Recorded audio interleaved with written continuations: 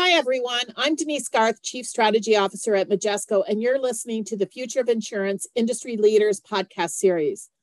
Follow along as I interview the best and brightest leaders in the insurance industry and InsurTech landscape to bring you the latest in digital transformation, innovation, industry trends, challenges, and opportunities, as well as next-gen technologies. We use our experience to anticipate what's next without losing sight of what's now. Stay tuned to find out your next now.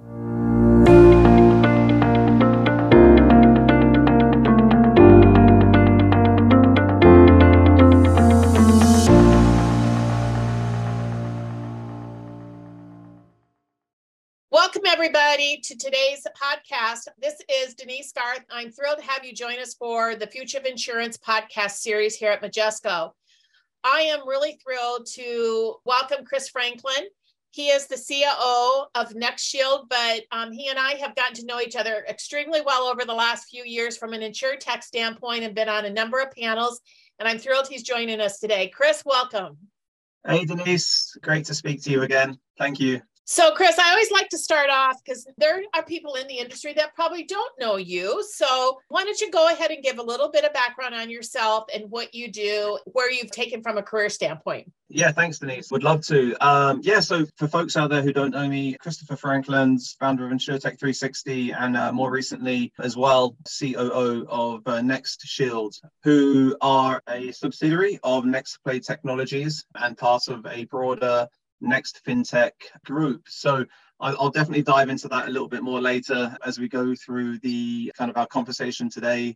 Typically you'll find me, speaking at multiple insurance and InsurTech events globally. Most recently, I co-chaired the Underwriting Innovation USA event in Chicago. In my spare time, I love advising and mentoring with startups across the InsurTech and FinTech space. I'm a mentor at Lloyd's Lab, GIA, and the Generator Group. And I'm also working on a startup that will be launching in 2023. So add to that a few kids, it's busy. You don't get a lot of sleep. There's not much. I'll take what I can get.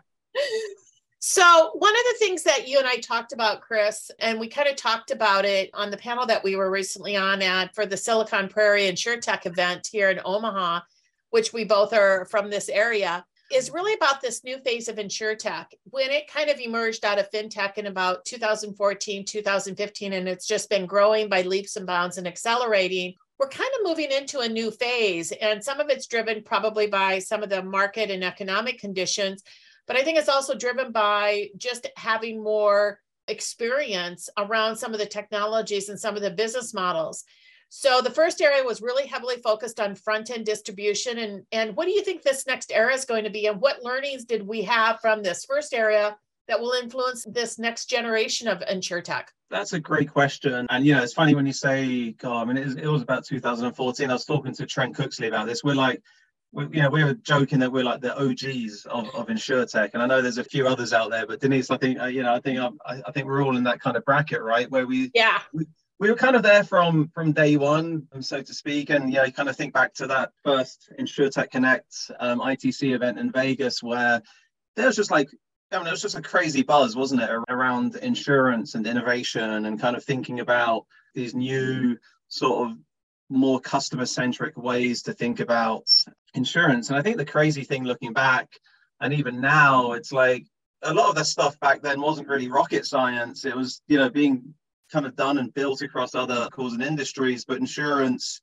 primarily at the time, as we know, was really kind of behind the curve when it came to building and creating a customer experience that was just okay. And so I think, at the time, the wow factor was certainly we can build mobile responsive designs, workflows, customer journeys. If I wanted to access my insurance ID card online, that alone would have just been miraculous. And so I think the bar was so low at the time that everything just seemed amazing. And I think for people at the time who were in that space, kind of, going from insurance to this more customer-centric way of thinking, perhaps under the InsurTech umbrella, this idea of using technology to deliver and rethink traditional insurance experience, it was a really exciting time. Coming out of that, I suppose in the 7 or 8 years since, what I've really seen, and I think what we've all seen, is kind of a convergence across the insurance space, a much broader alignment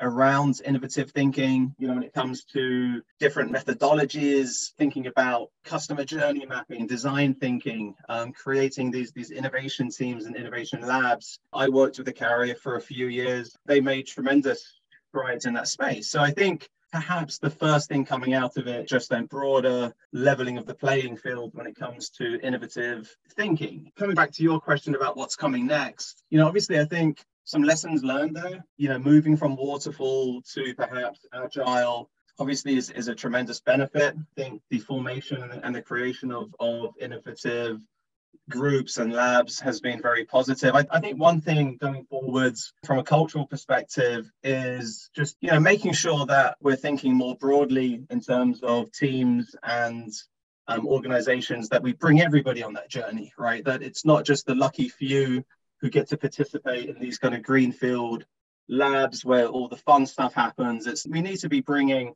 the entire organization on this kind of digital journey towards what it is we're building. I'm sure we'll go a little bit deeper into it, but, thinking about AI, thinking about RPA, robotic process automation, a lot of technology that's exciting, but at the same time can be quite scary for people who perhaps are not as familiar with it, may have some concerns around what it means for them in their future. So I think much more to come from a technology point of view. I think from an ethical and cultural perspective, lots of questions there to be answered. And ultimately, I think building more tools and platforms, people within the industry, not just the customers external to insurance companies, but, the internal customers, the employees. How do we make their jobs more enjoyable, effective? How do we, can we build better tools, better platforms so they can work more effectively as well? Another thing I was thinking about when you were kind of talking about some of the technology, and we'll get into this a little bit further, Chris, but back in 2014, 2015, hardly anybody was moving to the cloud. It was still like, I'm not sure about that. It's kind of risky type of thing. And think how quickly that changed. And I think that in itself has just really kind of transformed the whole InsurTech movement, because we're able now to kind of leverage some of the startups, technologies, in an ecosystem kind of way to be able to kind of use that. But cloud really kind of accelerated that.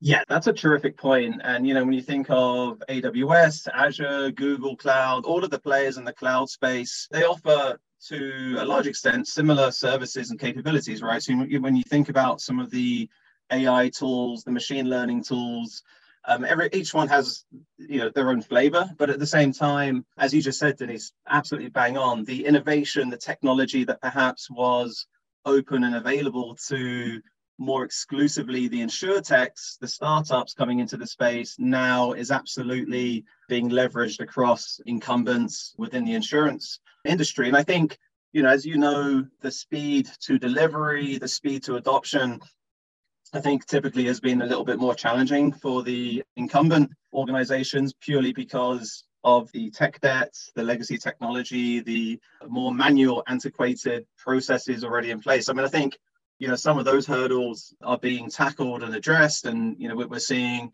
greater strides being made by kind of the bigger, more traditional carriers into the cloud space. So I think, coming back to that idea of, the leveling of the playing field, everybody's an InsurTech. I think that was maybe Matteo Carbone who quoted that many years ago. But, essentially everybody at some point will become an InsurTech of some sort. But at the same time, that bar is always going to be moved a little bit higher by perhaps the companies who are able to move just a little bit more quickly than the others.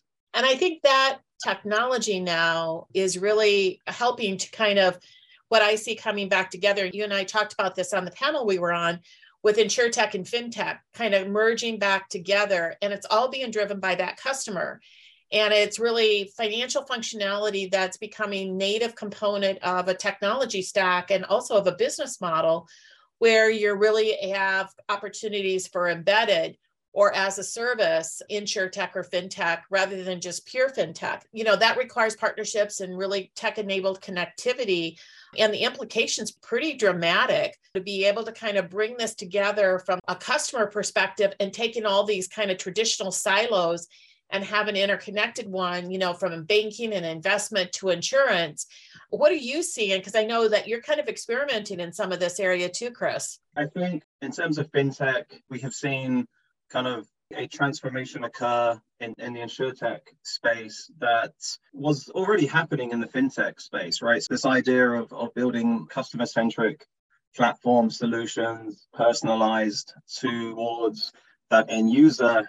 Fintech, and banking kind of had a head start there, but certainly I do think we're seeing kind of a convergence between banking and payments and insurance and fintech. Putting aside the regulatory issues, which there are certainly many in that space, when it comes to thinking about the customer and their needs and the customer journey, we've always been so siloed, and we think about these things in verticals, right? It's if I'm buying a house, it's such a fragmented experience in terms of piecing those pieces together of the puzzle. The buying of the house, getting a loan, buying insurance. It's a daunting and scary experience for anybody who hasn't gone through it before, because there's just so many things that can go wrong and there's so much friction involved. And then when you throw auto and you throw healthcare into that mix, we're such a segmented kind of society when it comes to thinking about all of these key parts of a person's life journeys. I think with InsurTech and FinTech and thinking about PropTech, property technology as well, there's a real opportunity through tech, like, APIs have been around for goodness knows how long, but we're starting to see the emergence of an API ecosystem that's much more flexible, transparent. Talking to somebody about this the other day, but I used to work with SOAP. It's a web service protocol that I hope nobody else has to ever touch or go near, because it was just so burdensome. Now we have technology that makes this stuff easy, low code, no code. We're able to move quickly, we can adapt quickly. It's an exciting time, but it doesn't mean that it's necessarily easy. The same challenges are still there around data cleanliness. We have more and more data, but how do we use it? How do we use it intelligently to make better decisions and actionable decisions? So this is a really exciting time to be part of the InsurTech and the FinTech space. And answering your question about what am I specifically perhaps doing in this space, NextShield, we are building a product in the insurance space that's going to align with our banking capability under Next Bank. We are building a digital bank. We're building an insurance company, carrier, and product where you will start to see a much closer alignment between banking and insurance activities of a potential customer. One of the other things that this kind of brings, I think, up to the forefront, and we've just finished our annual consumer research. The report will be coming out here shortly. But what we have found is that there is a growing and rising interest in financial wellness as a topic. That financial wellness is really a multifaceted concept for consumers to have kind of a coordinated command of all the factors that affect their finances, from a day-to-day living to achieving longer-term goals. And I think COVID really kind of brought that to the forefront. How do I make sure that I've got, income coming in, that I can make sure that I can buy my home, I can pay for my insurance? Are there different alternatives for my auto insurance or my homeowner's insurance that can help me manage that cost down so that I can buy additional benefits or I can save towards retirement? It all kind of comes together into really looking at this stuff much more holistically from a financial wellness perspective rather than a product perspective. And I think companies that are beginning to kind of move in this direction to say, how do they fit into that, will gain a competitive advantage versus that kind of siloed approach. Or they're going to have to partner with somebody who can kind of bring that together. What do you kind of see, Chris? What are the opportunities and what are the risks for those insurers in the industry that aren't thinking about that in terms of the consumer? That's such a great topic. When I first moved to the States, probably 20 odd years ago now, it's always baffling to me, just this array of options available when it came to financial wellness. So on one side, you're trying to pay the bills, trying to get by day to day, week to week, month to month. And then on the other side of the table, you have all of these financial experts saying, hey, at this point in your life, you need to have, this much in retirement. What is your 401k, college savings, Nest 529s, HSAs, FSAs? I mean, the list is endless of where should you be, at one point in your life in terms of savings. And it's just really hard, right? And you mentioned COVID, Denise, spot on, right? You think about world now, where we are in terms of the economy, inflation, different other factors. And reality is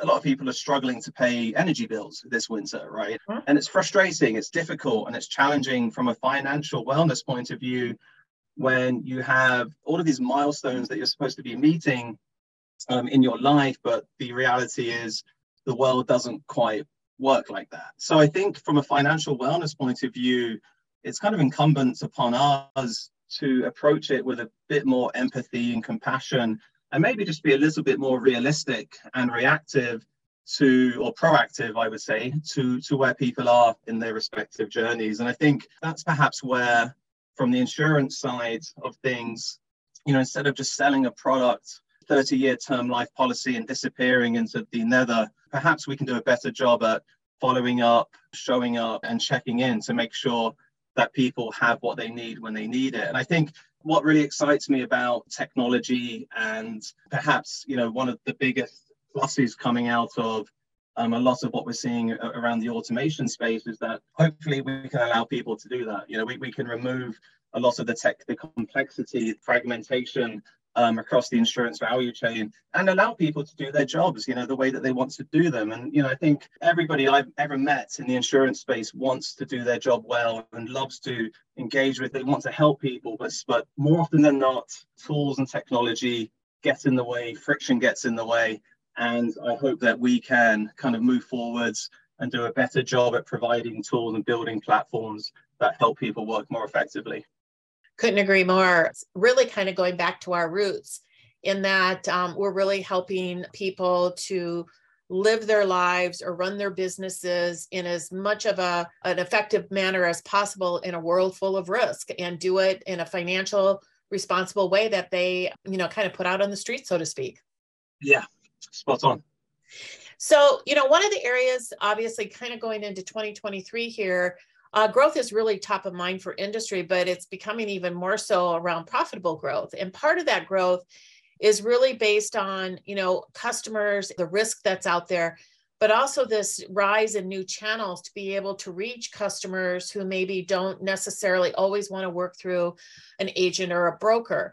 And embedded insurance is really one of those areas that it's really about market reach, and it's reaching those customers when and where they want to buy. In those partnerships where you're able to offer embedded insurance, the cost of sales is really much different than it is maybe through our traditional channels.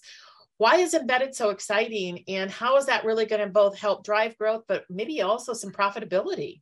I think embedded is incredibly exciting. We talked a little bit about this at the InsurTech on the Silicon Prairie event as well, I remember. I think it's exciting because, it's really an opportunity to meet that customer, as you said, where they want to be met in some form or another. I think embedded has been around for quite a long time, right? So, you go through any of the big retail apps, Best Buy, Target, Amazon, and so forth. There's always some form of embedded or third-party sale of insurance or warranty as part of that journey. So for me, that's kind of like, that's almost the basic form of embedded. I had to buy a car, added the third kid, and bought a car about a year and a half ago. And at the time, the embedded insurance experience at that point was kind of getting the hard sell of buying insurance at that point. It didn't really feel like embedded insurance. It just felt like another thing to buy. So I don't know if that's the type of experience that really we want to offer. I think for me, the more exciting part or potential for embedded is, again, this idea of creating an integrated experience, whether that's through APIs, whether that's through personalized data, making it customizable, making it transparent. All of those pieces of friction that perhaps come from a traditional sales process, being able to embed that within the points of sale through technology and better data. I think that's the really exciting part. And, coming back to your point about meeting the customer where they want to be met, I would just say that something to be cognizant of. My mum and dad, who are both in their 80s, not doing terribly well health-wise, but for them, where they want to be met is still, down at the bank, meeting somebody face to face. They can barely use a phone to send a text, let alone do their banking online or buy insurance online. Like my dad too.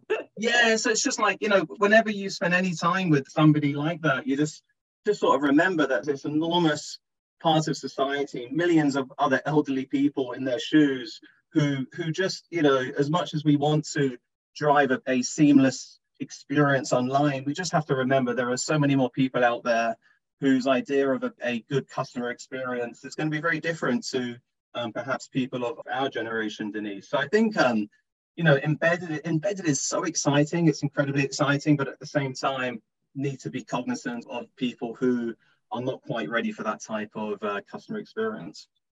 Yeah. And, one of the things that we've been kind of talking a little bit about throughout this is really around technology. And let's kind of dive into that a little bit more, because it really is that foundation to adapt and innovate and deliver at speed, like you talked about, to execute on strategies, to introduce new products, and to adapt to different market shifts. What are the next technology trends that you're looking at, and what should others be considering or experimenting with to be at the leading edge?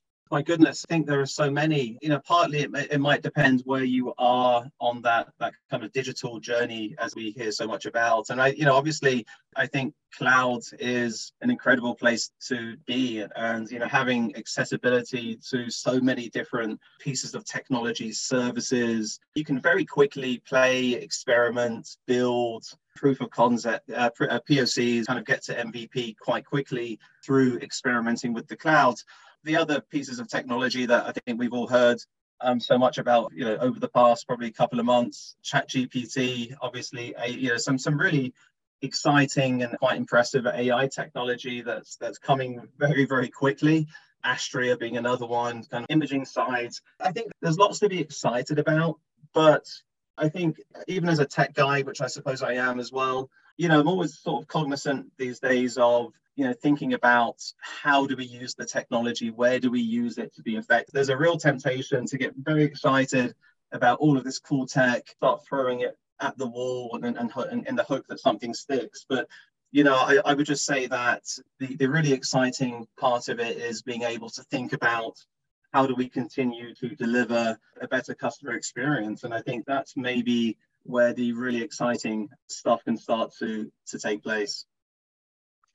So one of the things too, technology isn't a panacea for everything, because you've really got to think about the culture. You got to think about your business model, your processes. When you think about speed to market, which I know is a big area of focus for a lot of business leaders, trying to get product out within weeks or just 2 or 3 months versus the years that it may have taken in the past. This requires not just technology, but it requires a change in mindset to execute. Talk through what your insights and experience has been around this, Chris. This is something that comes up at events time and time again, that this idea of technology moving faster and faster, innovation, you have to innovate. But the reality is there are certain hurdles and boundaries that, typically get in the way. And I think that when we kind of think back to some of the conversation earlier, thinking about kind of incumbents in the space or companies who perhaps have a little bit more of a legacy profile, it gets a bit more challenging to be able to move at the speed that perhaps people want to move at. So I think obviously it depends on the type of technology or the type of innovation that's occurring, but it's not easy. I've been involved on the tech side of things for quite a long time in multiple capacities, and as much as you want to move very quickly, there's still enormous oversight required, especially when you're thinking about APIs that potentially connect multiple platforms and systems. Where is that data going? How is the data being used? Is it encrypted at rest? Is it encrypted in transit? Who's responsible for the maintenance? And and then I think when you start to add in AI and machine learning to the mix as well, then the regulators take interest, right? They want to know, how are those decisions being made, right? I mean, they focus is then kind of on reviewing the AI and machine learning based models. How traceable are they? Can we determine the trace of a score, and how was that decision made? So I think as much as technology is enabling us to move quickly and to do things faster, there are other questions that I think need to be asked. And I think the hope is that we can find the right balance between, being able to move quickly and test and try and fail quickly and fail forward, or all of those fun concepts, but at the same time do it in a way that is still ethical, and we can make sure that we are taking care as we go. Getting close to wrapping up here, Chris, what's your bold prediction for what you see for insurance in the next 3 to 5 years? These are fun questions, right? I mean, this is kind of one of those ones where perhaps you can kind of break it down to different parts of insurance. I think for personal lines and small business, we undoubtedly will continue to see perhaps underwriting and claims being automated to a much larger extent. I think for the more complex work, we will absolutely continue to see people being a core part of that process, which I'm very excited about. I think for other parts of the customer journey, what we're seeing with some of the AI tools coming to market like ChatGPT, I think we're seeing the beginning. It's very early in terms of those tools, not terribly sophisticated, but at the same time, potentially incredibly powerful in terms of what they can do and the type of functionality that they can deliver. So I think we'll continue to see kind of a blend of people and technology. Talked a little bit about that, Denise, just, the idea of building better tools, better platforms, systems, and so forth to help people kind of get that insight and kind of deliver the actionable responses to customers as quickly as possible. So I think that will continue to improve, but I mean, certainly automation will play a larger role in just about every part of the ecosystem. I like to close up my podcast, and Christopher, the pressure's on because I've only had 3 duplicates, and I think it's about 79 podcasts. So if you could use one word or phrase to describe the future of insurance, what would it be and why? So I'm not going to say embedded because I think that's probably one of the most popular recent ones. I would say continuous. I think insurance will be a constant part of our lives, right? Driving, walking, running, living, traveling, growing. I mean, it's going to be constant. Everything we do will impact in one way or another our own risk profile, right? What we eat, what we drink, how we drive, where we travel, devices in our home. I think we will see consolidation and I hope a simplification of insurance products. Using data to price and protect accurately. One thing at NextShield, we are moving in that direction. And so instead of 3 or 4 insurance products spanning multiple verticals, we'll start to see the emergence of a single flexible insurance product that kind of adapts and changes with you, the insured, and your daily needs and habits. I think continuous, perhaps my word. I hope it hasn't come up so far. Hey, it hasn't come up so far, so you did good, Christopher. Okay, I passed the test. Well, it's been great speaking with you, and I absolutely love when we're on a panel together, and hopefully we will be again this coming year because there's a lot of exciting things going to be happening in the industry, and I'm glad we're both a part of it and this next evolution of InsurTech, Christopher. Denise, thank you so much. This has been a blast, and thank you to everybody else who's listening. We'll listen at some point. Thanks, Christopher. All right, take care, Denise. Cheers. That's it for this week's episode of Future of Insurance Industry Leaders podcast. Subscribe to our market-leading podcast series available wherever you get your podcast from. Thank you for listening, and be sure to tune in the next time.